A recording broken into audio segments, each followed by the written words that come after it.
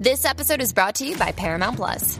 Get in, loser! Mean Girls is now streaming on Paramount Plus. Join Katie Heron as she meets the plastics in Tina Fey's new twist on the modern classic. Get ready for more of the rumors, backstabbing, and jokes you loved from the original movie with some fetch surprises. Rated PG-13. Wear pink and head to ParamountPlus.com to try it free. Hey guys and gals, what's up?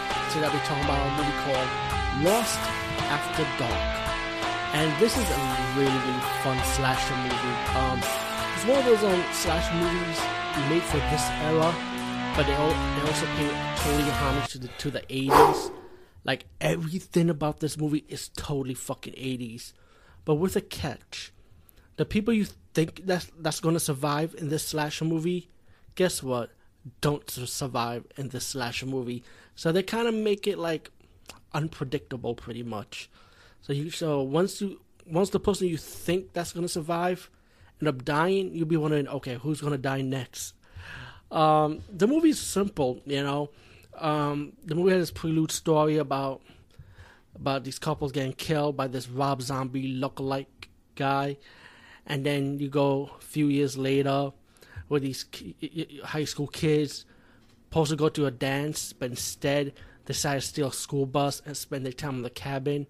And just like any homage to the 80s horror movies, slasher genre, you always gotta have your cast of characters that are so predictable, like the sweet innocent girl, the best friend that's trying to get her laid, the token black guy, the snotty rich boy with his snotty rich bitch girl, and her fucking dog.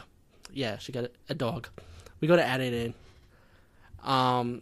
We get the chubby dude trying to get laid, hopefully, you know. You get the rocket chick, you know.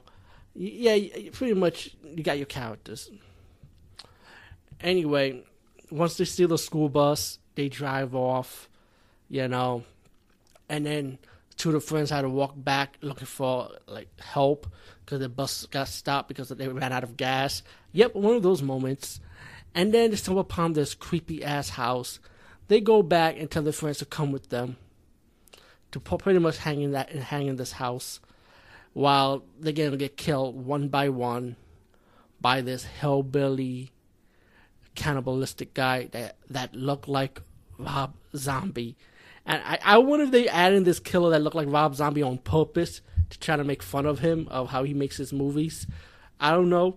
But I'll tell you one thing. Everything about this movie is totally 80s. I'm trying to find a flaw, maybe like a cell phone or something that, like, for this, something that, from the environment. But they pretty hit it really, really well, you know. And meanwhile, you got Robert Patrick, the guy from Terminator 2, the villain. He plays the principal of this movie. And he visited one of the girl's father, saying that, hey, your kid stole a bus. Pretty much, how can he find them? And pretty much the father of the girl told him, you know, I think I know where they went. So he started tracking down the bus. Now, once the killer started killing people, you know, he used a victim as bait. And he started luring one of the victims, you know, into the trap. And then all the kids are running around, you know, in different places. They start separating. They start going back into the house. Things that you do not want to do in a horror movie, pretty much. But like I say, man, the kill scenes is good. The ending is like a nice typical slasher twist ending. Nothing new, though, but you'll like it anyway because it takes you back. And the soundtrack is great. I love the 80s feel soundtrack. Lost After Dark, highly recommend this one. Definitely not disappointed. Anyway, peace, guys, and see you later.